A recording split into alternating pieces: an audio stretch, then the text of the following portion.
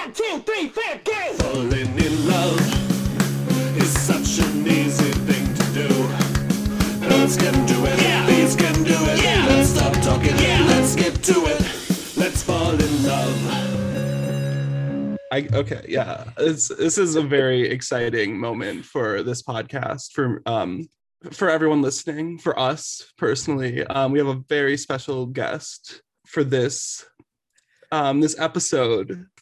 So we are joined today by a very talented singer-songwriter who, weirdly enough, went to, much like Amy Juergens and Ricky Underwood, we went to band camp together. So we are joined today by Bisca. Hello. I am currently haunted by memories of band camp.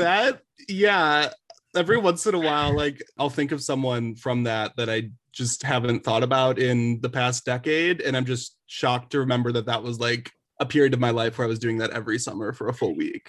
Yeah, it was just crazy because I don't know. That just feels like eons ago. And so when you first reached out, it just took me back immediately just to Lakeland, I suppose. And I was just what is going on? What is going on? My worlds are colliding. Hold the phone, but I was so excited. So thank you so much for having me on. No, I'm so glad. When I reached out to you, I'm there's such a long shot that she, one, remembers, and two, isn't so deeply traumatized at the idea of returning to the headspace of being a high schooler in music camp. There were just so many things about music camp on so many different levels where it just felt surreal, but that's okay. That's actually how I prefer to think about it. Just for sure, a crazy thing that may or may not have happened to me. Yes. It's allegedly we went to music camp. Yes. But thankfully I didn't get pregnant. So I think I won. Yes. Here's my question. Jesse is very adamant on this podcast to say that when he went to band camp, it was not for band, it was for choir. Yes. Did you go to band camp for choir as well, or were you playing an instrument? I was playing an instrument, but unfortunately violin. Oh, I forgot that cool. About you. In a sneak attack, I was part of the orchestra. That's so cool. You actually can't be on this podcast anymore because we only wanted right band nerds on this pod. Yeah. No, I mean, to be fair, in the orchestra, envious of the choir kids. I was straddling that. I don't know. I feel like when you go through public school, they're you can be creative, but you have to pick one. Mm-hmm. It can't be both. So I was if I don't learn how to play violin now, I'll never organically learn how to play violin. My caveat was I can sing. I'll figure the singing out. I'm not worried. And I would argue that my failed choir auditions are a testament that that's not true. But fortunately, once I got to high school, I was starting to do both. And then, honestly, I feel Lakeland Music Camp, I was scared to audition for vocal things because there were a lot of very confident people at this camp. And you know what? You're being very nice. You can say it. A lot of the vocal gals were mean. They were kind of mean for sure. I loved them, but they were scary and they tolerated me because I couldn't compete with them because I wasn't on their side. Correct. And I also feel there was just this, multiple times I remember walking around campus at some point that was just such a phenomenon for me in high school, feeling I was a college student while in high school was just I am the shit, if you didn't know already. But I just remember walking around and there were always girls belting and just giving full performances anywhere, everywhere, at all times. It kind of was High School Musical, but without maybe the choreography. For sure. And without I would argue maybe a little less talent. Execution? Execution. That sounds like a better way to say it. Because I just fully remember walking to like the Daily Grind or whatever to get my iced hot chocolate. And And like that was the shit. If you Yes. weren't getting an iced hot chocolate, I don't know who you were.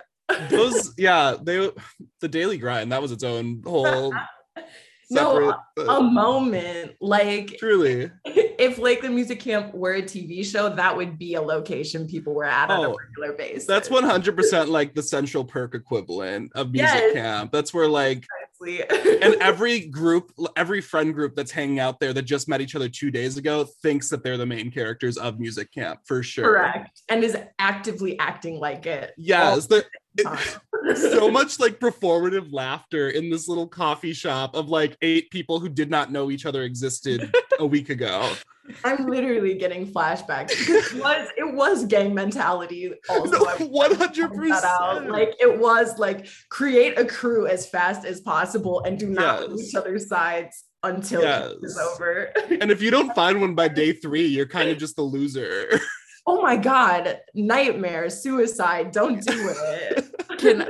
Can I tell a quick story? This is that. Only tangentially related, but I never went to music camp. Boo, hiss. But I did go to field hockey camp, and you usually went with your team, and then that's just who you like rolled with the entire, week or whatever. And so I went to field hockey camp and only 2 other girls from my team went. And so we were just going to be on like the little straggler team. But the college we went to fucked up and thought we were the same school as the private school in our town. And they put us on a team together and we hated each other. And so for like an entire week, we were like rooming, eating all of our meals physically on a team with these girls that we did not like, who did not like us. They all thought that we were like poor and like, I mean, comparatively, yeah. It was so funny because it was like the same thing. And we were really excited to like go in and like create a group of friends out of like the stragglers. And then we got there and they were like, oh, like your teammates. And we were like, you made a very big mistake. We don't know any of these girls. In fact, we're sworn enemies. Oh, I'm kind of obsessed with that. I feel like I should write like a YA gay. Oh, for sure. Like an enemies to lovers field hockey camp. 100%. No one take that. I'm doing it. No one take that. Romeo Juliet. I can see it now. Oh yes. There hasn't been a good like book or movie sent at some sort of camp since Parent Trap. Parent Trap. Yeah, I was gonna say Camp Rock, but that felt dubious to call that good, Yeah. I mean, but Camp Rock was basically your like music camp experience, right? There were definitely people who thought it was gonna be. That is fair. Wait, were you there the year that they showed Camp Rock as like the movie the one night? I don't know. To be honest, I only went 2 years. So I had like a middle school experience and then a high school experience where I'm pretty sure is when I met you. And outside of that, I don't know what I was doing other things. Yeah. I think the year I met you was also the last year I went. Tragic. I'm pretty sure. Which, I don't know. I mean, well, it's crazy because, that's the other part that's kind of crazy about this camp is it's literally like 12-year-olds and 18-year-olds all in the same camp. And that when I was a 12-year-old going there the first time, like I looked not exactly like this. I didn't have a beard, but I looked old. So I was hanging out with 18-year-olds who didn't realize that I was a literal child. I learned so many things that I shouldn't have. Jesse, were you chain smoking cigarettes? Yeah, for sure. No. 2 at a time, actually. But no, that was just such an experience. And like, the choir section was just like guys in only one of the choirs, and like at least half have since come out as homosexual. God bless. Right? Course. Can I say that's my biggest memory of you potentially was having a conversation with you, and I want to say obviously we'll like bleep the name or whatever. I think it was like yes, who is now literally living her dreams in New York City, like writing operas. Truly, good for her. Words. Yeah. Oh, I forget, like, the level of success that came out of this camp. Like, I should have stayed in touch with a lot more people, I will say. I just, How could you have known? that's the thing. And like, luckily now I have a podcast that I can kind of trap some of you into reconnecting. When I become a big fan of your work, I can kind of like force you to talk to me again, which is cool. But I mean, on shit, I'm here. yeah. No, but the conversation I remember distinctly was like you saying how good your gaydar is and like how it was almost never wrong. And me like kind of shuffling back and being like, I can't get caught by this bitch. This will not happen this week. Oh my God. I just want to like say that I am an Aries. And so that energy just like, I'm sorry for like being that way because I just like know my younger self was just more of everything. And I like also feel like that was the resounding takeaway from that camp experience was just like, oh God, calm down. Because I remember there was like a gang, I should probably stop saying that, but like a group of like band guys that were like kind of like the who's who, the hot, or in my perception or my friend group's perception, group of guys. But of course, to be like anti-culture, we were like, fuck those guys. And one of them had like broken their leg or something and was like riding around on like this scooter thing. And so we started calling them scooter douches, like, yes. Do you remember that? And Scooter douche. Yes. And hindsight, I was like, this is tragic. This is terrifying. We needed to not harass those random men. I mean, honestly, they probably deserved it, but like, we didn't know them and like die like out loud here. Oh my gosh. Oh, but we should mention that Bisca has a great song in the summer. It's on my summer playlist. Jesse, you want to say anything about it? Which one are you referring to? Because I personally have all of the songs on my summer playlist because I'm just kind of a better fan than you. So you could be referring to Blush is the one on my summer playlist. Okay, yes. That just came out, correct? Yes. That came out the end of June. So yeah, it's just been out for the summer, just a little feeler, a little vibe.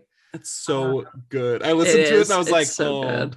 Yes. Yeah, well, and I wanted to put it out for this summer, which like obviously summer's ending, but I always feel like September is kind of like summer plus. So like continue to bump that shit because the weather's not gonna get cold just yet. For sure. For sure. No, that's what like I'd say the last like 4 or so songs that you've put out, you know, all the ones since you've kind of rebranded to Bisca have been like really good like moods. Like thank you. I'll get into a mood and I'm just like, okay, this is the time. Like we're doing small talk. We're just gonna like also the visual for that, like the music video is so fun. I love it. I watched it again just before like we started this, just to like because I watch it like a few times a month just because I enjoy it. You're very talented.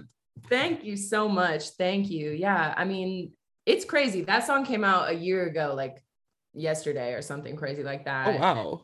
Like, yeah, I don't know. It's, you know, I have a degree in film. So like video concept, visual concepts, all of that is like very fascinating and fun for me to get to play with. So like getting to work with visuals for my music, I always feel like is the best of both worlds, just because like there's no limit to kind of what you can do. And thank you so much guys for listening. And I'm hoping actually to release a new EP come fall.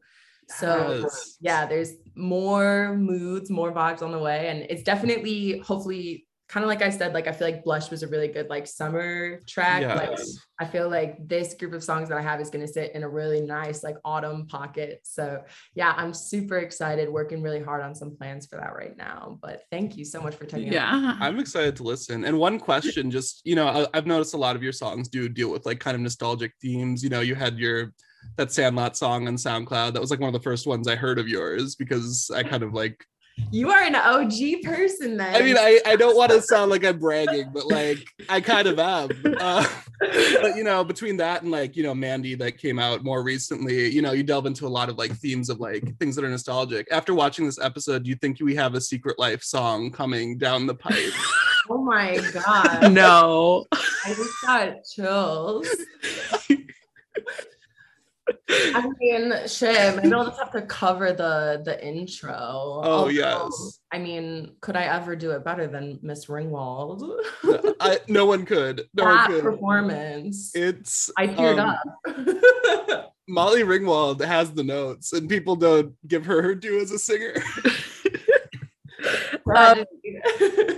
My question is, and then if we want, we can hop into the episode, because Jesse's was a really good transition, but I'm just gonna fuck it up real bad. But I follow like smaller artists on TikTok, and they'll post like, they can see like the names of playlists that people add their songs to. Yes. You can do that. Yes. That's so terrifying. That's scary. Oh, yeah. I need to watch myself.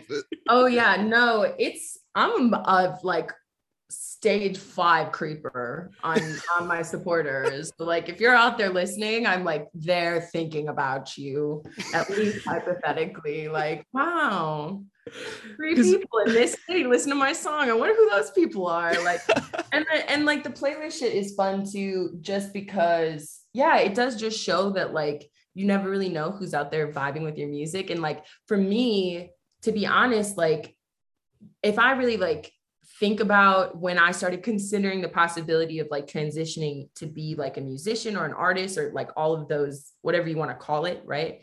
That all started with me like obsessively making playlists on Spotify. Yes. And like I remember even in like high school, we would do interpretive dance as like an activity, and we would put on shows at my high school. And I was like part of the leaders of this situation too. So like, I cannot hide away from this. This was just something I did for fun. But like part of that journey was also like constantly also looking up music that we didn't have the rights to use and using it.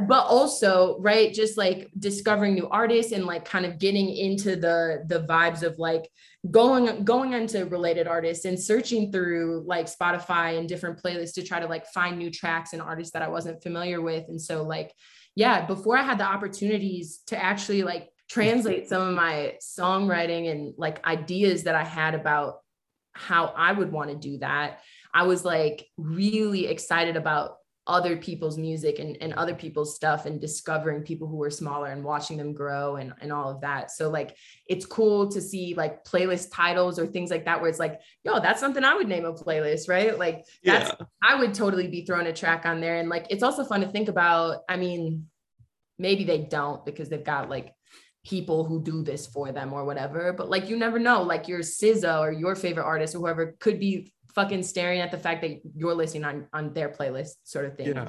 I think that's cool. I think that's fun. Yeah. So, yeah.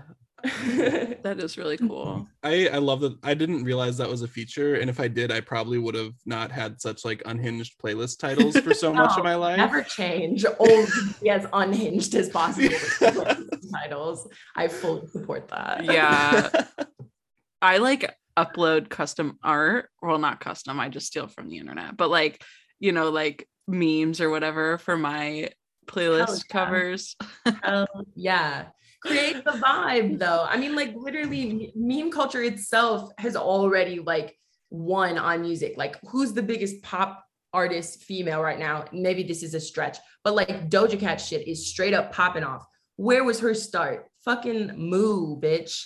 It took me ages to figure out that was the same person. Exactly. It was like, I didn't realize that like it was the bitch I'm a cow person doing like Say So. Exactly. And like, or Little Nas X too, right? Yeah. And like everybody can say that Old Town Road was like a meme or a joke, but like the awards that track won, the trajectory that he's currently on right now as an artist, and his level of fame is like damn near unparalleled. So like there's space for everything. And I think that's the thing that more and more artists are really tapping into right now, because it is about connecting with the audience. Is like, it doesn't necessarily, like, it's going to be polished if you have the funding. fair enough. But like the concepts and the ideas, it's about the culture, it's about the personal touch, it's about your personality and the things that you actually like and the things that you're actually interested in. So like memes are amazing. That's like a huge part of our culture. Of course, that's going to be successful in music. And like the same goes for like even my content on a smaller scale, right? Like I love baking. I love acting. I grew up watching I Love Lucy. I grew up watching those old school shows and I love that shit. So I took that and I put that and I made it into a music video of my own version. Those are all things that I love. And maybe that's not resonating on like a crazy level with like cultural influence or whatever, but like because that's the shit that I'm into, it's going to translate and resonate with other people. And I think you're seeing that across the board for so many different artists, and it's fun. I really like it. And we can talk about the show now. I'm getting into like no, I mean I could listen to it all day. Yeah, it's so rare that we have like intelligent discussion on this podcast, so this has been really kind of a treat for us. Absolutely not. Literally never change. I was like down bad, like dumped out of my 2-year relationship, just like crying and like listening to the first few episodes of this podcast. Like, this is good. This is some good comedy. Like expose myself real quick. Yeah. Oh man, sorry about that. Oh hey, it happens. It's life. Yeah, I found out personally the person I used to be engaged to is now engaged this past weekend. So, big feels. Yeah, you and know? like Erin, don't tell yourself short. That person is also in your grad program. Oh yeah, I just found out she's now in my grad program too. So that'll sneak up on you really quick. Yeah, so I might go to jail soon, but it's fine. No, I don't know. I'm too emotional for all that. Like literally, I cry like daily. So like, and honestly, probably for the better. But yeah, I don't know. I try to cope, and I'm like very much these days about like spirituality and like being well and like inner peace and all of this stuff, but like realistically I just cry a lot. Like I went to TikTok the other day, and like the first 3 TikToks were just like different girls literally having emotional breakdowns. And I was living for it. So I don't know what that means. The first couple of weeks of my program are virtual. And so the other day in the middle of class, I called my mom and I was like, and she was like, don't you have class right now? And I was like, yeah, I turned my camera off because I just thought I was going to start crying. And she was like, don't do that. And I was like, too late. An honest to God mood. Me posting in the chat, sorry, professor, gotta have a low cry session real quick. That'll be wept. 25, I'll be back and look better than ever. Look at this, Jesse. I'm gonna fix the transition. Jesse, when you watched this episode, did you weep? I wanted to several times. I was in emotional pain for the entirety of this program today. Yeah. And it could also be I was kind of like, you know, out socializing yesterday and didn't go to sleep until like 2 a.m. No, like watching this while I was already tired and like crabby, in a way ruined my entire day. So that was really cool. And I'm so sorry that we made you watch this episode. Oh my God. No matter what episode it ends up being, we have to issue like a lengthy apology to whoever our guest is, because this, you could probably sue for damages and win. There will be a GoFundMe, but I'm obsessed. I said it earlier before we started recording. Like, I've heard y'all talk about the quality overall of the show, but experiencing it and actually watching an episode for the first time was unparalleled. I truly was not prepared. No. Yeah. And I feel like y'all do a good job warning, but I really didn't understand. No, there's no experience. It's like you're not in it until you're in it. But this is Secret Life of Two Gay American Teenagers. My name is Erin. My name is Jesse. And we have Bisca with us today. We are covering season 2, episode 23, I Got You, Babe. Which, before we even get any further, I am pissed that they dragged my girl Cher into this with this title. Like, she didn't need to be involved in this.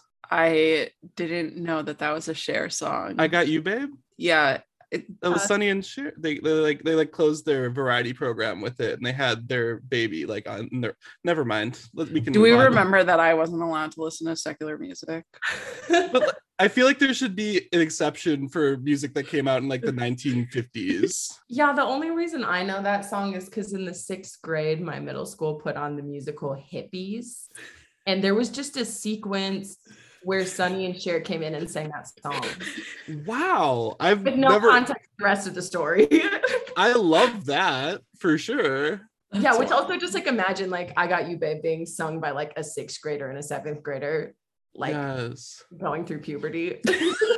That anytime I Got You, Babe is sang, it just evokes some sort of emotion because whoever's singing it doesn't make sense to be singing it. Wait. For a while at weddings, my father has like 10 brothers and sisters. So there was a period of time where like a bunch of our cousins were getting married all at once. So it was like the same people going to this weddings. For a whole summer, there were like 8 weddings and the same people were at all of them. So all the ladies would go on the floor and like have their arms around each other, swaying back and forth to I Got You, Babe. Like that was their tradition for that summer. That's cute. Yeah, maybe to some. Watching it was I was more... gonna say, I don't know, if anything, it's kind of gay, and for that I love it. 100%. No, it is like the fruitiest a lot of these women got in their lives. All of the women romantically sing to each other. You just said, someone said middle schoolers, and I just remembered I coach middle schoolers, and our season just started this past week, and now I am terrified that any of them will ever find this podcast. So if you're any of my middle schoolers that I coach, stop listening, please. Oh, yeah. But okay. Anyway, this episode was written by Brenna Hampton and Jeffrey Rogers. Remember when you said Jeffrey Rogers was good at his job? Yeah. Yeah. Okay. Just wanted to make sure you ruined did. It. Moving on. It had 2.79 million viewers, 2.79 million more than it should have. And it came out on March 15th, 2010. So exciting. That's like not far from my birthday, not to just make this out. No, I was going to say, No, I feel like that's on like right in Aries season, right? When it's like it's actually Pisces. Makes but sense. That's why Amy was crying. Mm-hmm. But yeah, no, Aries is March 21st. Okay. Feel free to wish me happy birthday. Are you on March 21st? Right, and it's the cusp. So it's like wow. So you got some Pisces ends 20, Aries starts 21st. Okay. So that's why you're also crying. Correct. Yeah, I got you. Yeah. I'm glad that we've connected all the dots. Yeah. No, I love Aries. I'm a Gemini. I'm a fan of Aries Gemini friendships. One of my best friends is an Aries. And she just realized I was a Gemini and she was like, normally I can't stand y'all, but I guess we've been friends for so long. And I'm like, yeah. That's tricked my you. favorite. It's when you don't know someone's sign and then it sneaks up on you. But to be tricky is kind of a Gemini thing. So called out. The Gemini slander ends here.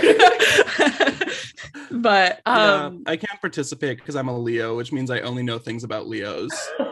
Yeah.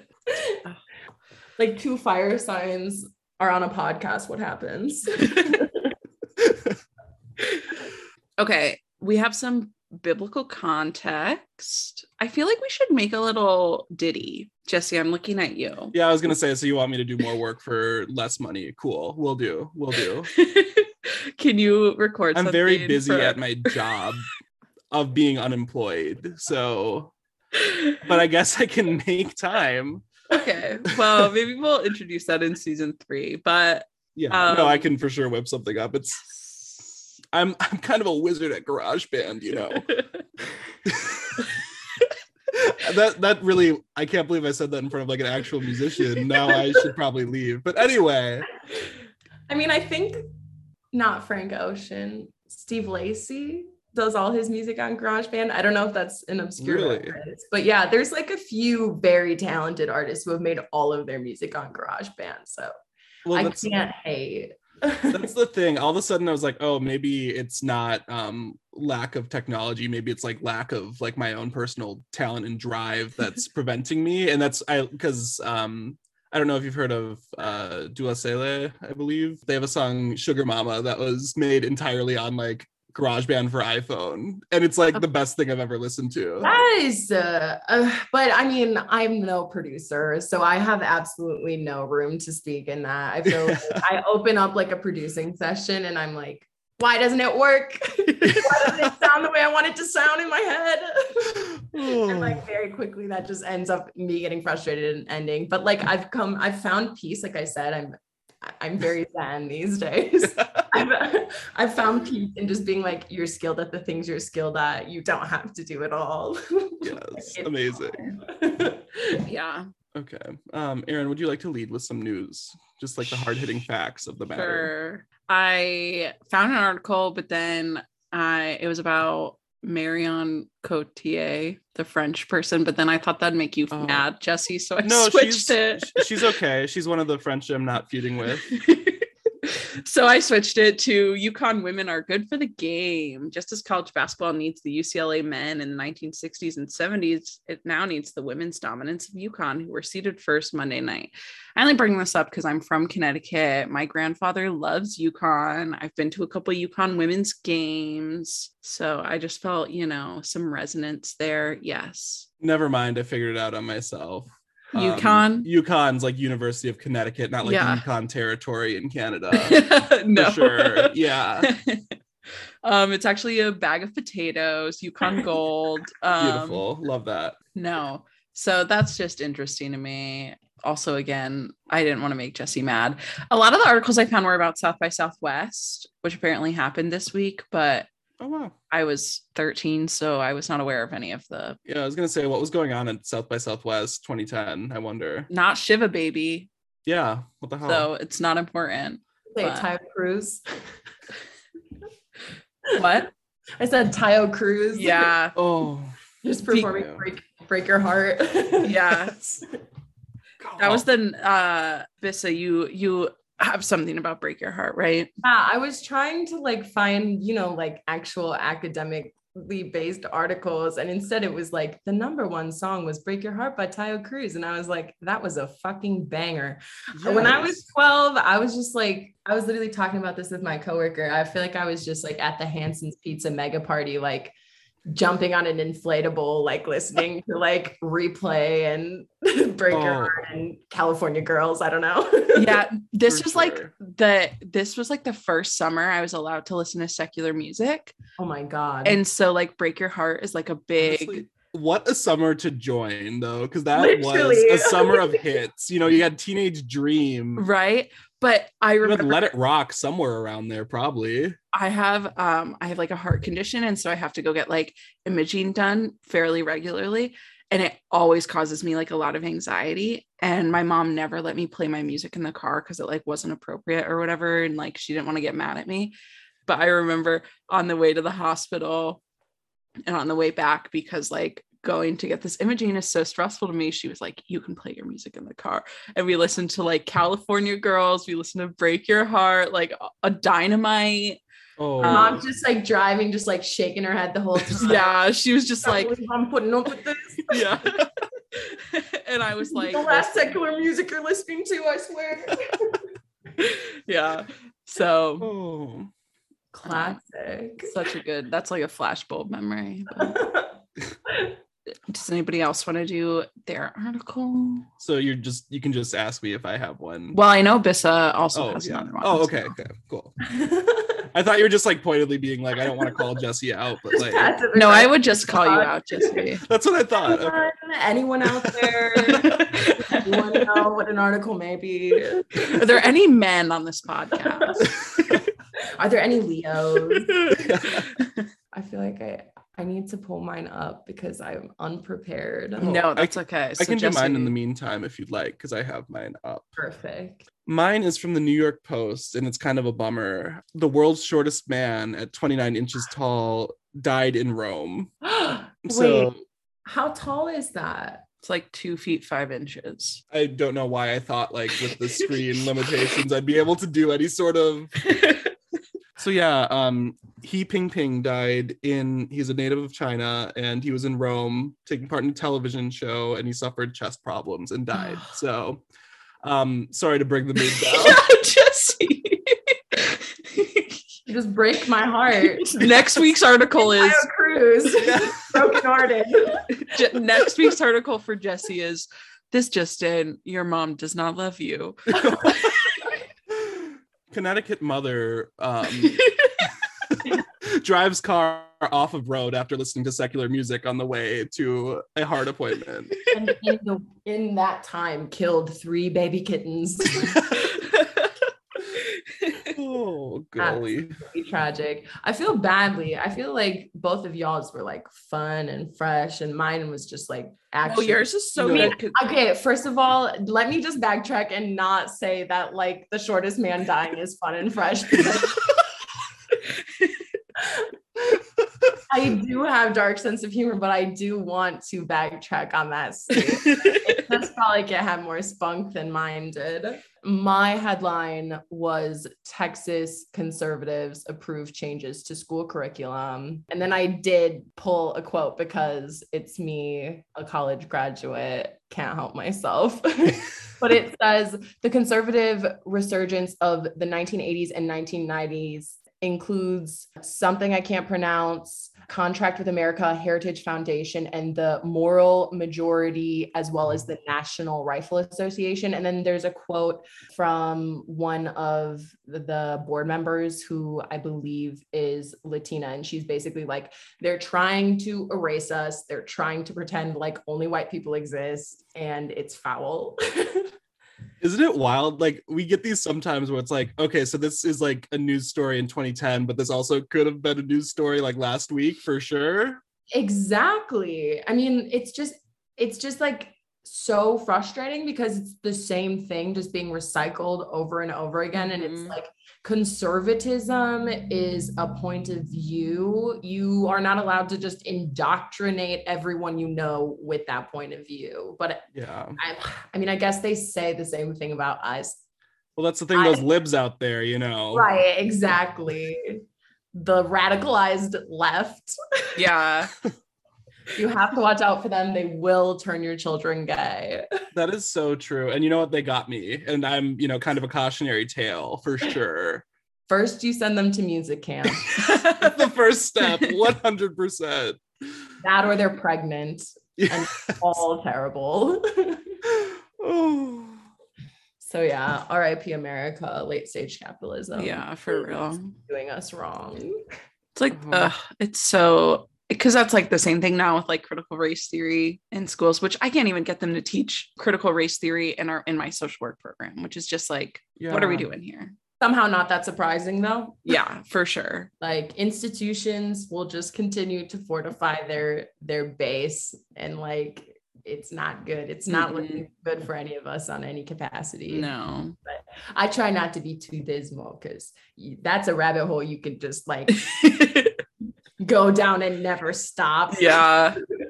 Yeah. Which like sure. what's there to be dismal about when there are shows like this? So Exactly. It's true.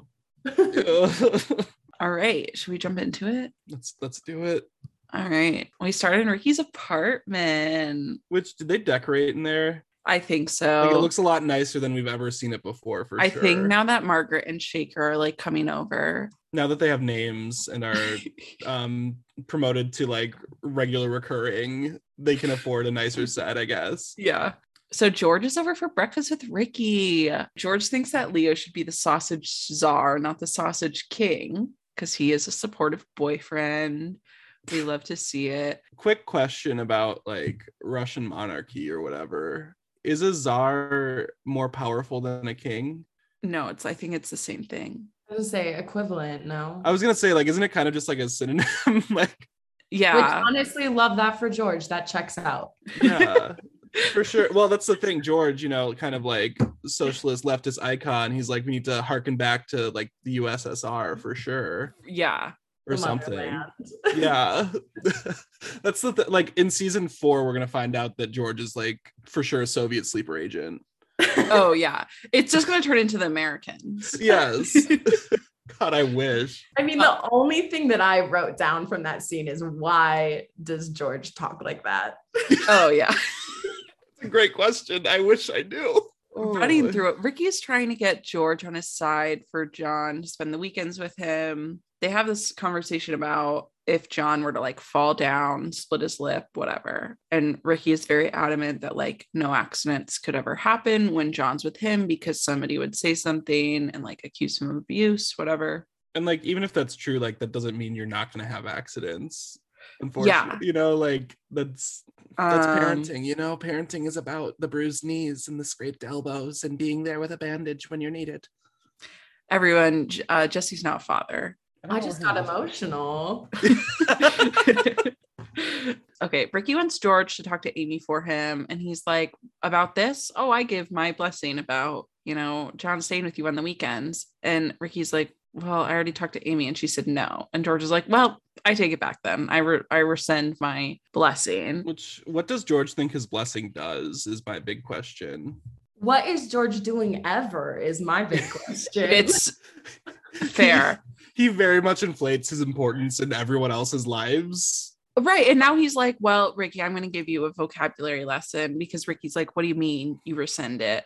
And George is like, I take it back. And Ricky goes, I know what rescind means.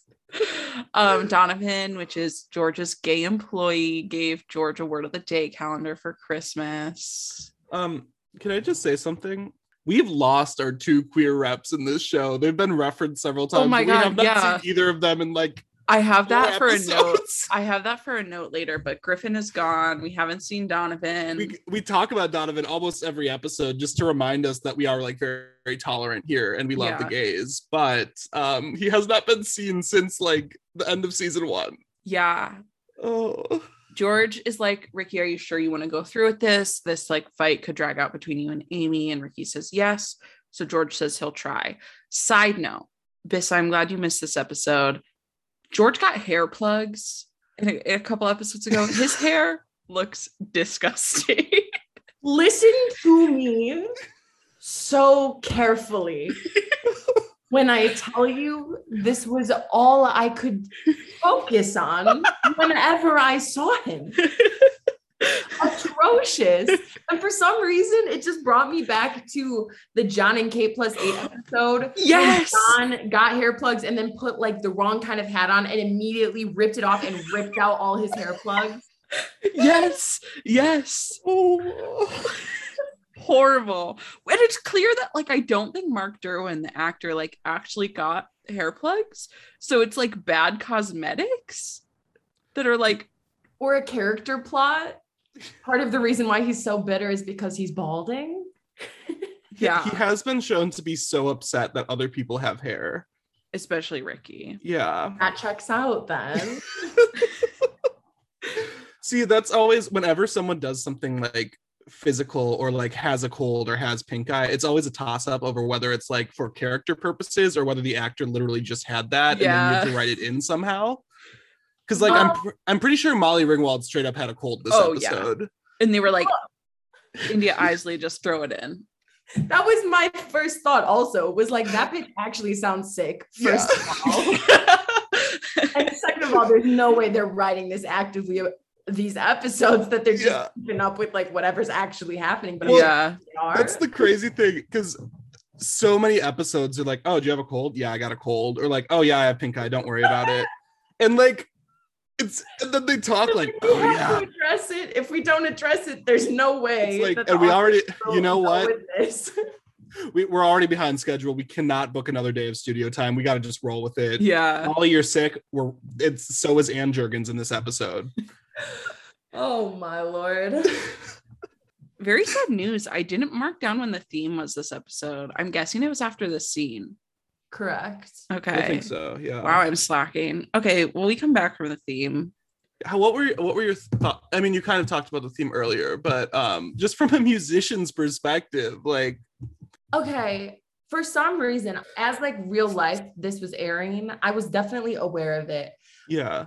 But I don't feel that I ever watched it. I was actually thinking back today, and there were a number of ABC Family shows that I fucked with heavily, but this was definitely not. Was one of them Pretty Little Liars? Yes.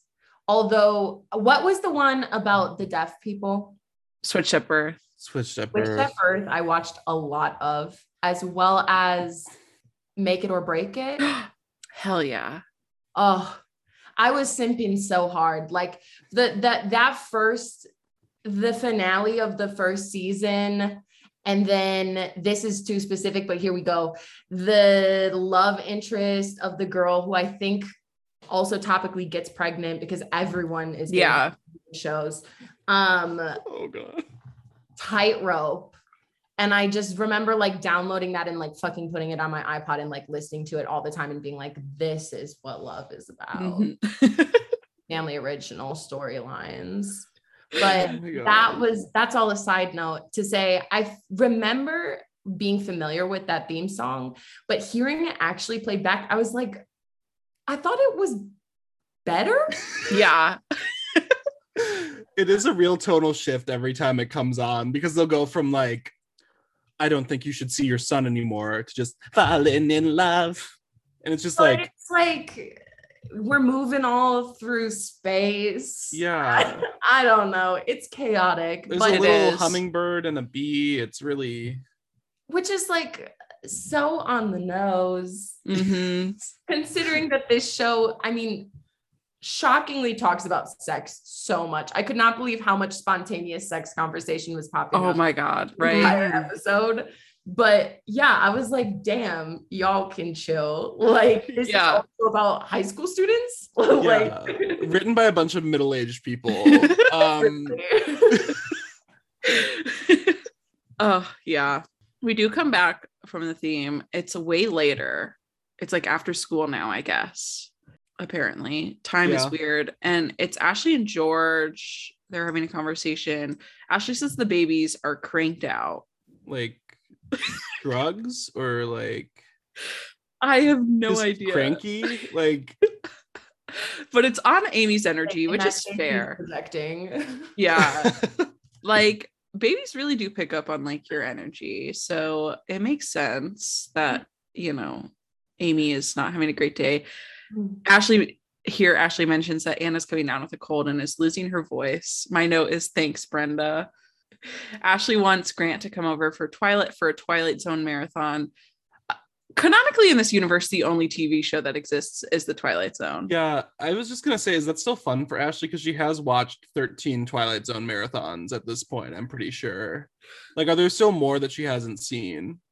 I bet you she's writing real great fanfic about it. Oh, for sure. And I bet you if she was alive today, she's pissed about the Jordan Peele reboot. You think Ashley's dead? 100%.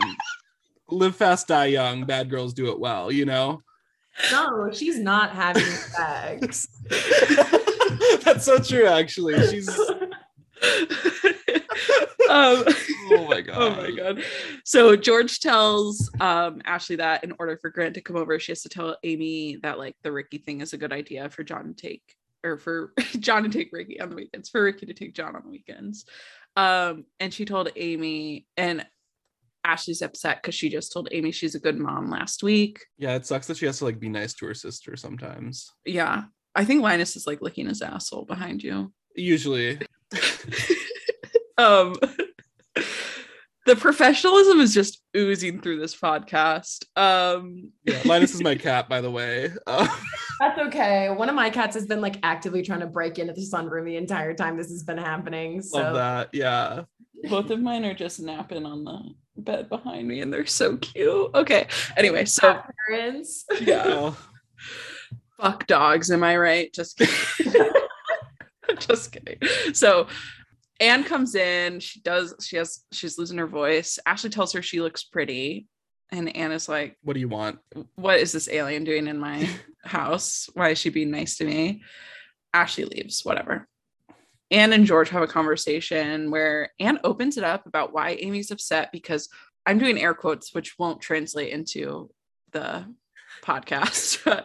Anne says that all of a sudden it seems Ricky wants to have John on the weekends. This is like not a sudden thing, right? I was gonna say, like, we've kind of been working towards this for the past like story arc.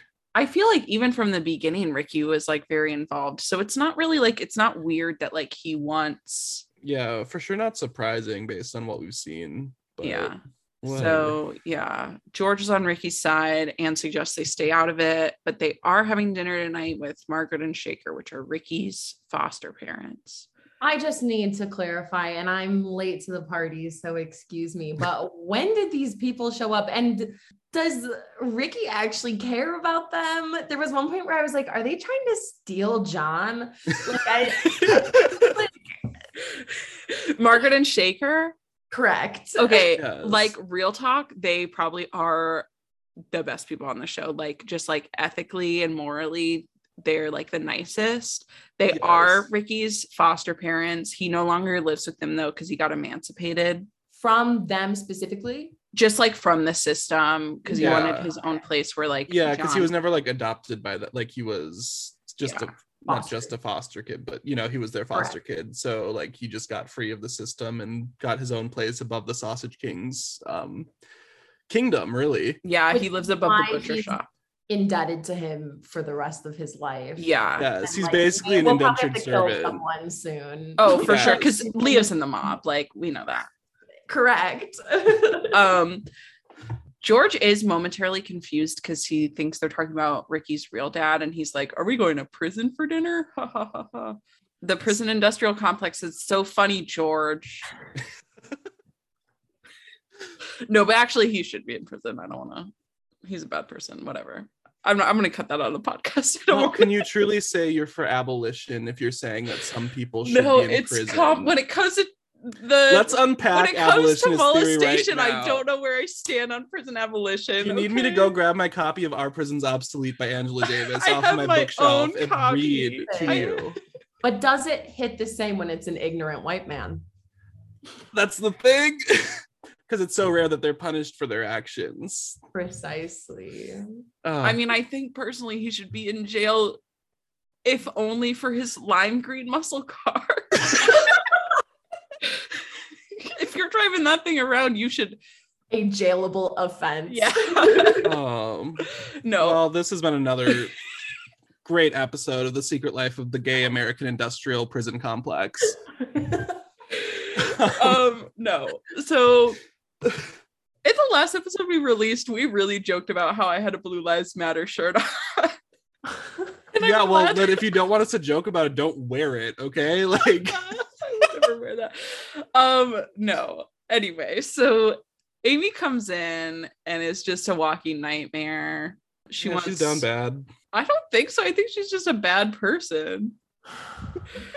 She wants George to tell Ricky no. George is like, why is Ricky taking John a bad idea? Amy gave birth to John, so she gets him all the time. It's the way that it works. I had to write myself a note to say, remember, she's a teenager, because her logic is just so flawed, but it's fine. Yeah. Well, sometimes it's hard to remember that like 23-year-olds are playing teenagers.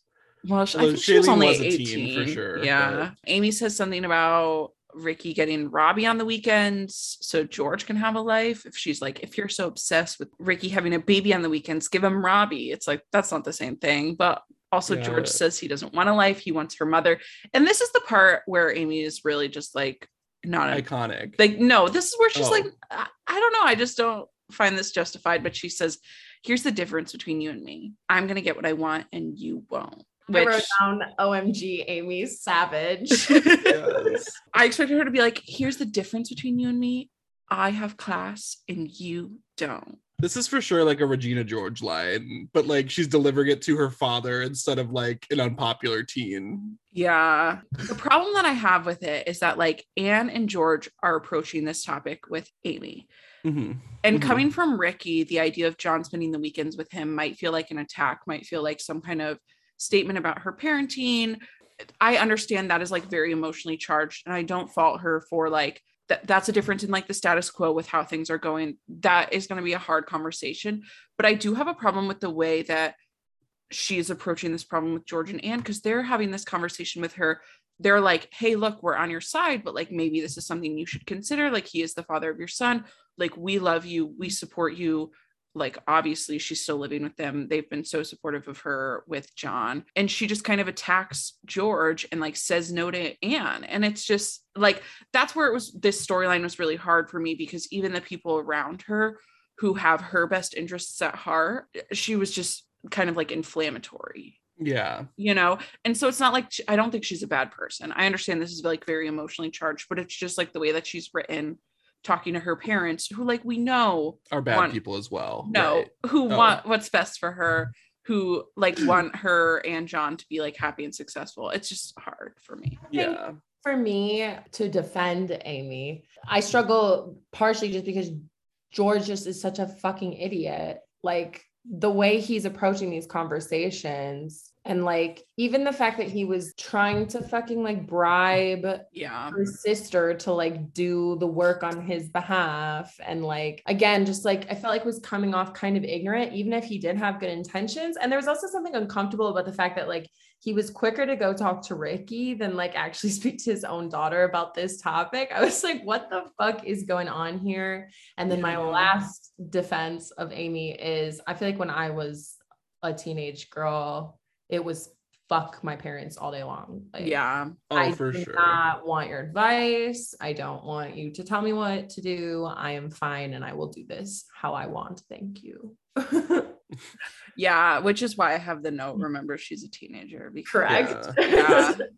So much of this stuff, because they write the characters so often as if they're 37 with a mortgage. And so like when they actually act like teenagers, is like, wow, this is ridiculous that they would act like this. They're acting like children. And then you're like, oh wait, American teenager. I like how you emphasize the teen and teenager when the whole word. Well, it's hard to emphasize a whole 3-syllable word, okay? Teenager. Yeah. So I don't know. I am glad for this conversation just because I think we see a good character arc for Amy throughout the episode. Well, that's the thing. I think like with each of these conversations, as Amy has to think more and more about it, like they start to kind of chip away at her resolve to do what feels best for her, but isn't best for everyone involved. Yeah. So George leaves and Adrian just walks in.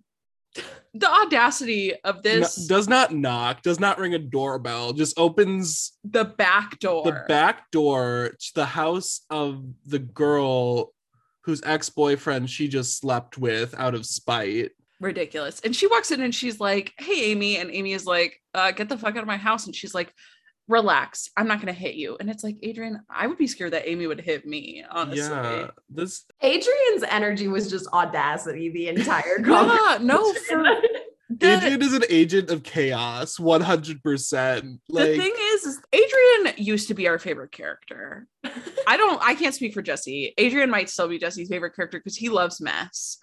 That's the thing. Like, I love the chaos that she brings, and it's not good chaos anymore. It's chaos that actively makes me feel bad. Yeah. So I just like this whole storyline with her sleeping with Ben, and then like just the toxicity of what happens afterward. I just have like a really hard time with. I have a hard time with anyone who sleeps with Ben. So that's kind of where I'm at. So Adrian doesn't think that Ricky can be trusted. So she like comes to be on Amy's side because she's like, there's going to be a custody battle. You know, we both hate Ricky, which means we're friends, because the friend enemy of my is enemy. Friend is when hate same person. Which to an extent, true for sure. Like that's how I made half of my friends. Yeah, you said that, I gasped. And essentially when they go to court, Amy will need all the friends she can get as like character witnesses. Okay. That whole storyline, I was like, all of this is happening because of some bullshit that Adrian made up. Like, yes. No, Adrian stirred the pot and did not stop stirring. Okay, Ben and Grace. We're at Grace's house. This is disgusting. They're playing cribbage. Love that for them. Wait, they are? Yeah. Wow, I didn't even notice that. I watched this episode twice, so I don't think I noticed. I block out any like virginal energies I see, so like cribbage boards don't exist in my mind. I love cribbage, and that's okay for you. they both are talking about the Ricky and Amy situation, and they both think it's reasonable for Ricky to have John on the weekends. And then Grace says the insane thing that she thinks Ben should also have John on some weekends, which, like, that's not how parenting works, right? My two comments from this scene were just Grace is unhinged and this show is wild. Yes. Yeah. No, Grace takes her turn at like trying to be chaotic, and it's not fun to watch. It's like it feels icky. Yeah, seeing her pose on the bed, I just was like so worried for her. Yeah. She is like so actively like trying to like be a pick-me for Ben, basically, where it's like, oh, you should have, that's basically your son too. We're just Want to see friends. my Let's bedroom? look out.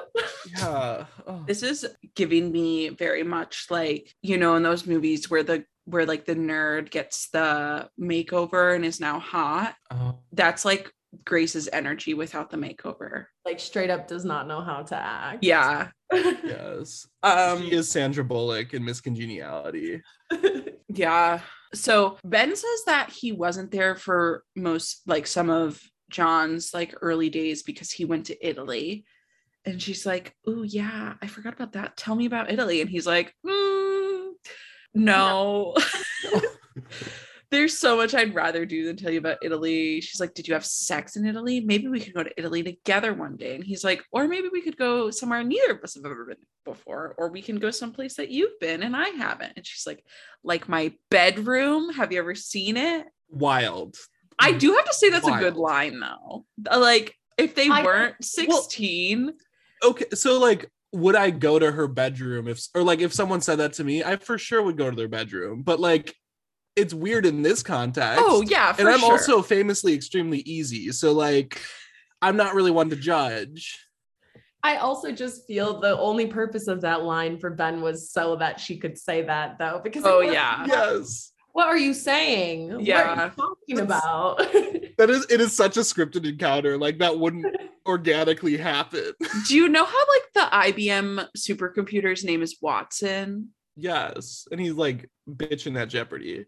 Do you feel like there's a supercomputer in Hollywood that like writes scripts that's just AI and that computer's name is Brenda Hampton? I was just going to say, and her name, Brenda Hampton. Like Brenda Hampton isn't a real person, is just a computer. Okay, hold on. Y'all just really blew my mind because the whole time I was watching this episode, I was thinking, this seems like one of those AI written scripts. Yeah. All of these interactions just seem like they're written by someone who's never actually met human beings and then delivered by people who are robots. Yes. Yes. This is the first entirely AI television program. And none of us even knew. It's so weird. It just clicked for me because right at the end we see Elon Musk's name and like it finally that's why he was involved in this project. Disgusting. How dare you make me think about Elon Musk? Weirdly, like Azalea Banks hates this show for some reason. You know what? I will say this is one of like 3 shows in Hollywood that Azalea Banks has not had a feud with a cast member. Okay. Anywho, we go to Grace's bedroom. She lays down on the bed. Gross, disgusting. My note is, I hope Marshall dies again for Grace's sins. wait, so the explanation is, I don't know how far you are in this, but a major plot point, hate to spoil this, but Grace has sex with Jack, her boyfriend at the time, while her father is actively dying in a plane crash. So then she naturally thinks that she killed him by having sex for the That's rest what of the happens season. when you're a slut. But I like that she's bounced back. I like that she's like, I killed my dad, but I need to fuck Ben now. Yeah. It's like, well, he can't get more dead, you know?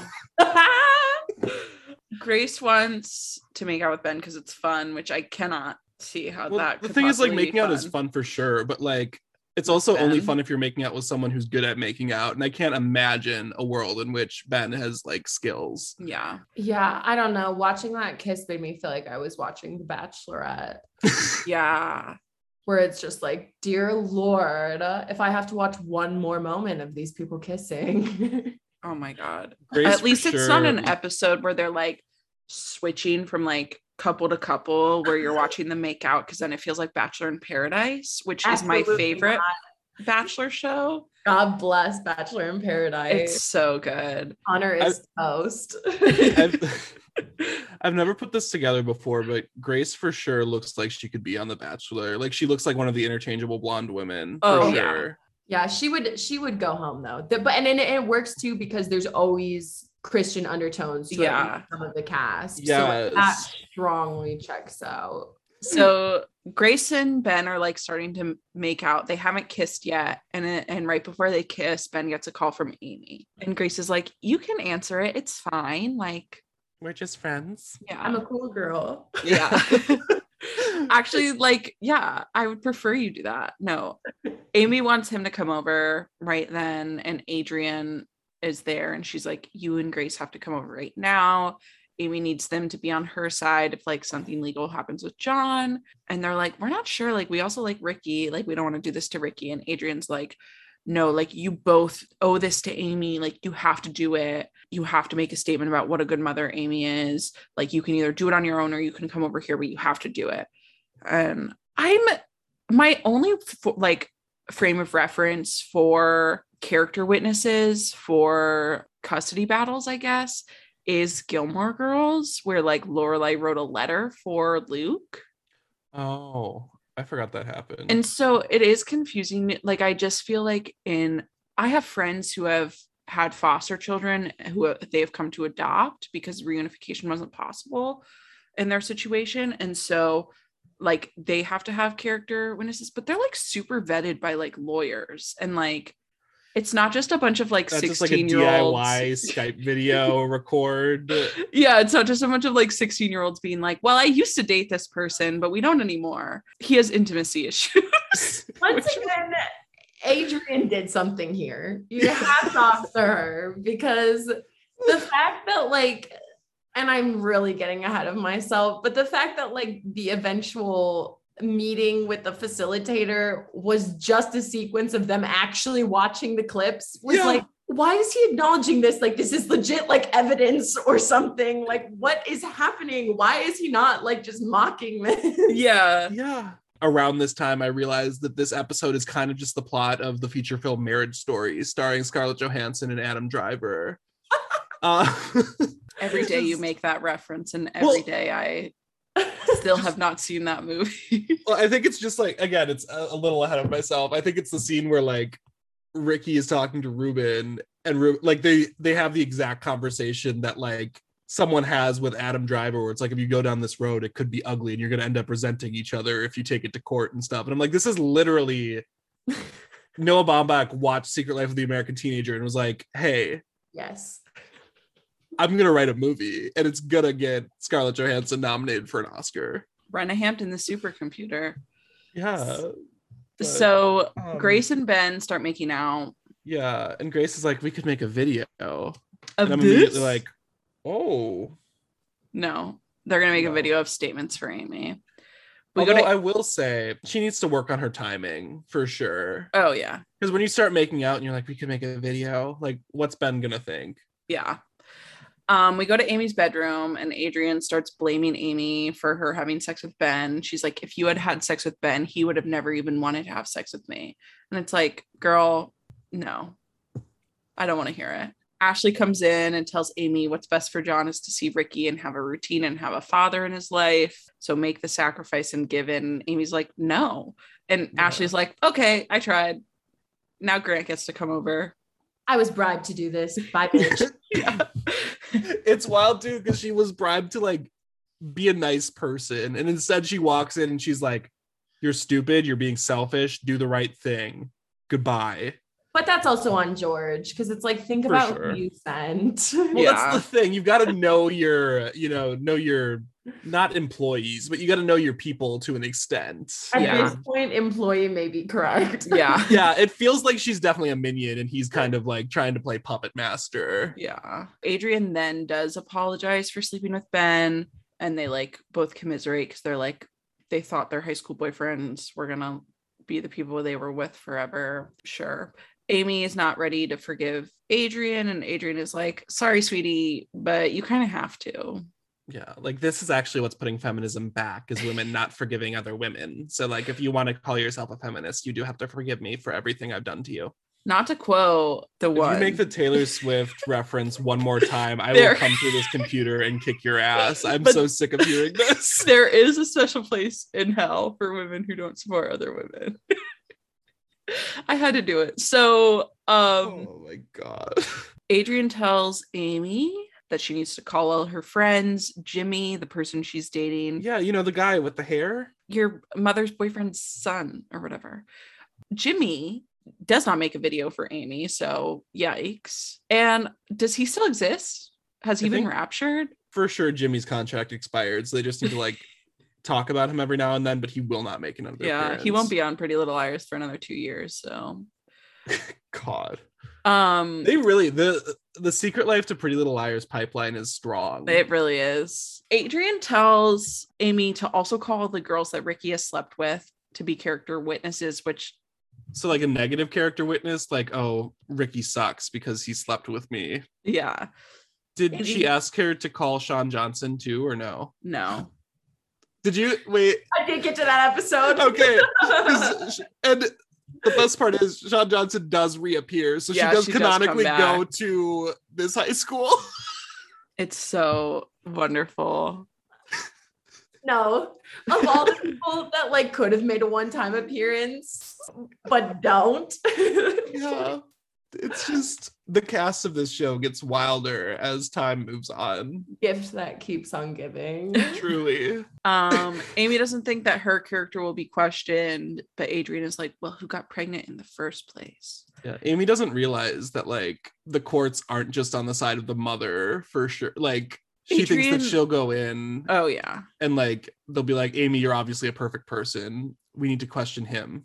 Well, and you know that institutions undyingly support women at any moment. Yeah. That is so That's- true. That's how it works. If you're a woman, they automatically believe you and think that you're right. Yeah. That's so true. That's what I'm always saying, is that women, you know, they have it so much easier in America systemically, for sure. Precisely. Thank God we're having this conversation. Yes, I'm glad it's finally being brought up. Yeah. I do hate how Adrian says that like she's the one who got pregnant, as if like pregnancy is like a moral failing. But Well, I did write down because getting pregnant is all Amy's fault, right? Yeah. Yeah, for sure. Right. It definitely, it's something she chose to do. And that shows bad judgment on her part. yeah.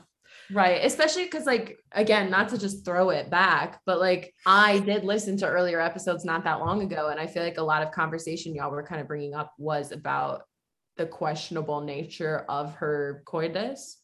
Yeah. Yeah. Goodness. Oh. It still remains unclear. It seems now more that it was like a consensual experience, but also But yeah, there's a flashback episode that somehow makes it less clear. yeah, for sure. So Also, I was a little pissed. In the flashback episode, it's revealed that their music camp was in like the woods in cabins, where we just went to like a college. Like, what the hell is that? Air conditioning. I don't know. I'll take Wait, did you it. get air conditioning? Oh no. All Okay, of I was my about to, friends got like- air conditioning, and I was the No. only person that didn't get put in the dorm with the AC. That's heartbreaking. Tragic. That was so the lack of air conditioning was. How It was always the hottest week of the summer. So we go to Ashley's bedroom, which is the garage. She's babysitting Robbie with Grant, and he's like, he "This is is pissed about it. this is fun." And she goes, "Shut up," and he goes, "Shut up." I like the way you say that. their He whole dynamic. he honestly gives me such serial killer vibes. Like, The way that they hired a 24-year-old man to play this 16-year-old, just wild. A robot. Yeah, Yeah. Robot with dialogue written by AI. It's Well- the only answer. it really And is. He, most of anyone, like, I know he's technically like a real person, but he gives me like uncanny valley. Like, I Mhm. feel like there's something human about him, but it's not human enough that I fully understand what he is. Yeah. She has, like the slight like lag in his response time. I feel like the conversation is just not exactly 50-50, especially with Ashley, who's like giving it. Like Yeah. Just full sass the whole time, and he's just like nothing. Yeah. Nothing He a doesn't- second behind. Yeah, his only discernible personality trait is just being horny for Ashley. Correct. Yeah. But also a gentleman. Yeah. Yeah. Oh my gosh. Self-identified gentleman. I'm Yeah. sorry. Yeah. Um, Grant says he's good with children, so naturally they start talking about if they would ever have kids together, and Ashley is just straight up like, no. Grant wants to have sex. Ashley's like, not until I'm out of high school. We find out Grant is not a virgin. Okay, you kind of ruined my whole setup for a joke by Oh, sorry. missing something. No, this is dumb. I shouldn't have said anything because it actually would have been better for me to not do this. But so how it goes is they're talking about sex, and Ashley's like, so what about you? Have you had sex before? And Grant deflects. He's like, wow, Rod Serling's like a genius. And then Ashley's like, you're avoiding the question. And then Grant reveals that his Rod has been Serling before, in a way, in that he's not a virgin. I told you I shouldn't have done it. I should have taken my out and sat quietly, but I'm a dumbass and had to do that. It's Oh out my there God. now. Oh my God. So moving on from that. Ashley sets a good boundary that like she doesn't want to have sex right now. Let's see if it gets crossed. What I like about what she says is she gives herself the space to change her mind, unlike most of these characters that's like, yes, I'm gonna have sex all the time and nothing will change that, or no, I'm never gonna have sex and nothing will change that. Yeah. She's just like, at this point I know I'm not ready, but we'll see. Yeah. I do appreciate that they've held strong in the narrative of her holding on to condoms for the entirety of the show. She has had condoms on deck. Yes, the whole she time. For From sure. 13 to 15. which like I hope she realizes that they do expire, because like she has had them for a while now. You're not wrong, actually. Condoms expire. How long? Like, I understand that they expire, but like what's the shelf life? Well, Erin, we're all virgins on this podcast, so like we can't really say that. I have no experience with that, actually. And I'm actually feeling really uncomfortable with this conversation. yeah, I can't believe you would put us on the spot like this, and it was honestly just rude and uncalled for. So I'm sorry. I'll put my notes app apology up tomorrow. yes, please do. So, but do it like actually chronologically tomorrow, so people are confused because the episode won't come out for another like 2 weeks. okay, yeah, sounds good. Sick. So Grant says that he's looking for a girlfriend, not for sex. He'd never push Ashley to have sex. He's a gentleman. And she's like, well, you're going to have to hold your breath for a long time. And he's like, oh, I'm a swimmer. I can hold my breath for years. Okay, 2 things. 1, being a swimmer doesn't mean you can hold your breath for years. That's nonsense. 2, has it been established that he's a swimmer before? Have we said this? No. Cool. He kind of looks like a swimmer, though. Yeah. When he said that, I was like, okay. It does Yeah. kind of complete his whole character, because he would very easily fit in on the swim team where we went to college. What? Yeah, he would. What if like it was revealed that like the actor who played Grant was also an Olympian, like Sean Johnson? That was actually Michael Phelps in an early role, if you didn't recognize him. At least that would like connect some dots by way of like, well, at least he's not actually an actor. Yeah, that's Yes, true. yes. Ashley. Oh, gosh. So he like starts to hold his breath because Ashley's like, I'll time you. And then she like leans in to kiss him. So he like blows his air out or whatever. And she's like, 4 seconds. Pathetic. You little that gave me fucking COVID bitch. anxiety for sure. Like he just blew all over her face, and I was like, oh, Yeah. Somehow scarier than the kiss. yes. It's so funny For because sure. sometimes I am watching shows, like it'll happen occasionally when I'm watching Secret Life or when I'm watching, like I just finished Atypical, and when characters don't have masks on and they're in like a school setting, I'm like, what are you doing? Oh yeah, the show is filmed in 2010. Like, okay, so we move from there to dinner at Jeff's, which is the only restaurant in town, and Shaker, Margaret, George, and Anne are all together. Margaret and Shaker want to get to know John better and be in his life, and they consider Ricky their son. That's nice. I love Margaret, best character on the show, hands down. And I love Shaker because he's played by the guy who plays Raj's father on The Big Bang Theory. Yeah, unfortunately. And is like, we think it's a great idea, you know, that Ricky gets John on the weekends, but Amy's the mom, so she should make the decision. And George and Margaret and Shaker are all like, Ricky's the dad. Margaret says the courts don't favor the mother anymore, and George is like, yep, sure, George. Is that Up women. Goddamn women. Trying to get kids. Trying to get custody of their children. That's so if there's one thing I know about women, it's that they're addicted to getting custody of their children. Yeah. It's really problematic, actually. Jesse, were you gonna ask a question? I was just gonna ask, is that true? Isn't kind of default usually given to the mother still, or is that I haven't been in a high level court proceeding about custody of children in a while, so I could be wrong. So 2010. I know for a fact, so I do have a couple friends who foster, and so like they go to court a lot with like usually the birth parents. And I know that typically, especially if a child is like under a year or like still nursing, it's usually it's the mother's usually in favor. And I guess that makes sense because of especially nursing. But I also know that the courts don't necessarily favor the mom anymore because their split labor is like really valued. And so I babysit for a family and they have like a split, like the dad gets the child for half the year and the mom gets the child for half the year, but they have the freedom where they get to just like kind of decide when it is. Okay. Whatever. So alrighty.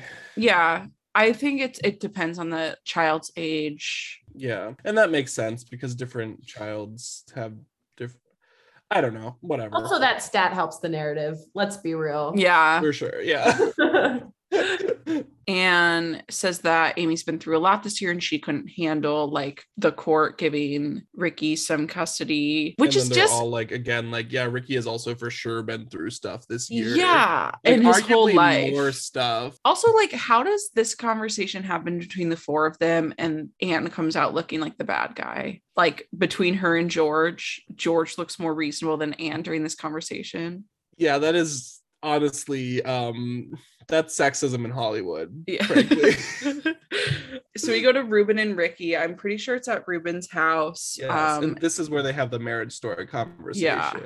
So Ruben is giving Ricky advice and he says, you know, you never know how these things will go. And Ricky is like, I honestly don't care if it's against me. Like, I'm just kind of sick of the uncertainty, which is, you know, that's like a fair thing. Like that happens for a lot of people, not to like compare this to cancer, but you know, when people are feeling ill and then they finally find out it's cancer or whatever after, you know, 6 months of symptoms and no solutions or whatever, there's like a relief there because you're like, oh, at least I have an idea of what's happening here. Mm-hmm. And so Ricky's like, even if the courts rule against me, at least we're not in this limbo anymore. I get that. Ruben is going to set everything up for Ricky on one condition. He has to talk to Amy again, because once a decision is made in the system, it can't be unmade. It's permanent. And regardless of what happens, it is going to feel like someone won and someone lost. Yes. Which I think is great advice. Yeah. And again, Noah Baumbach's ears did perk up at that. And he's like, I'm definitely going to divorce Jennifer Jason Leigh. And then between the two of these things, I'm going to write a killer movie. He's married to Jennifer Jason Leigh? Not anymore. Not anymore. Wait, that's who Marriage Story is about? Look, all I'm going to say is if people in Noah Baumbach's life didn't get divorced, he wouldn't have a career. That's the mom on Atypical, I'm pretty sure. Yeah. Really? Yeah. Oh my God. MILF. Okay, moving on.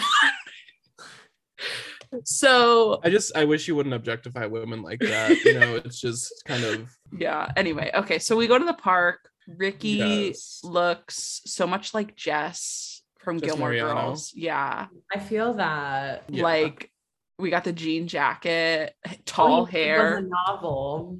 Yeah. Yes. Yeah. He just needs a novel that he's folded over backwards and shoved into his back pocket. Precisely. Which is like such a hot thing to do, but also I can't condone it because I like books too much. Right. So Amy shows up and she didn't bring John because she makes his decisions for him. And Yeah, I Ricky's think it's really fucked up that they didn't give the literal 1-year-old a voice in these proceedings. Amy Ricky was coming with it in this conversation, though. She was He like, came in so hard, and it's like, how are you "Shut gonna up, watch this video." yeah. how are you gonna be this aggressive dressed like Daphne Blake from Scooby-Doo? Ricky says that Amy has made great choices, and she's like, shut up with your fake compliments. And he's like, it's not fake, but I think in this particular situation, you're making a mistake. And she's like, well, literally shut up and listen. Yeah, Shut up and drive, let me tell you. He's being so diplomatic, and she's like, well, I have videos of all of your friends saying that you don't deserve to have custody of my child, and you're gonna watch them all. Emotional trauma. That's what I truly do have. This is like emotional terrorism, to open up a laptop, a big old chunky thick laptop that I forgot how thick they were in those days.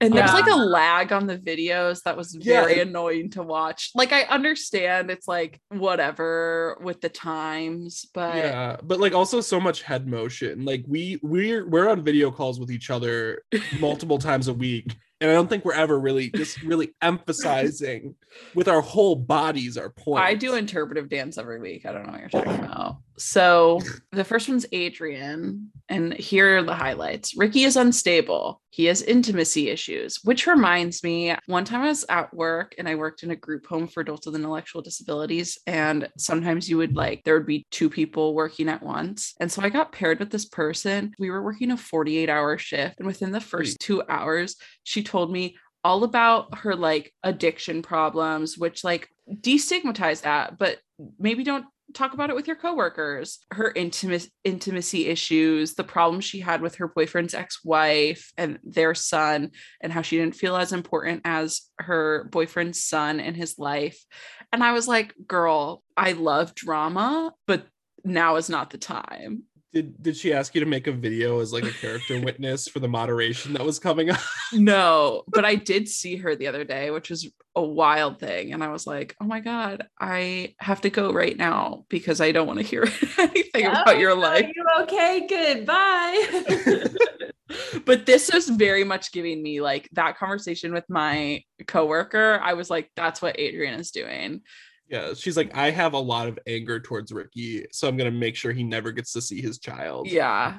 Well, also, it was not coming across very well in any way, shape, or form. It was so bitter. I mean, I literally just wrote, God, this is messy. Yeah. The whole time I could barely, I had to almost look away. I was like, honey, I feel you, but also like, you want someone else to see this? Yes, so petty, so nonsensical, just like just really airing all of your dirty laundry for the court system, I guess. But also Amy is my friend. Yes. Me and Amy hated each other until like 2 days ago, but now we're really good friends. The Pisces also energy. I fucked her boyfriend. Even before Ricky says that it's vindictive, I have the note like, this is so vindictive, this would read for a judge as like vindictive and bad. Like, it makes her look unstable. Yeah, it does. But she's like, Amy and I are friends, we used to hate each other, but you know, now we're friends, whatever. And we might kiss later? Question mark? No. We go to Lauren and Madison next, because Amy is just like, they do have like lo-fi lesbian collab video aesthetic going on. Oh, they do. Like both simultaneously, they're like, we have to fuck. Yes.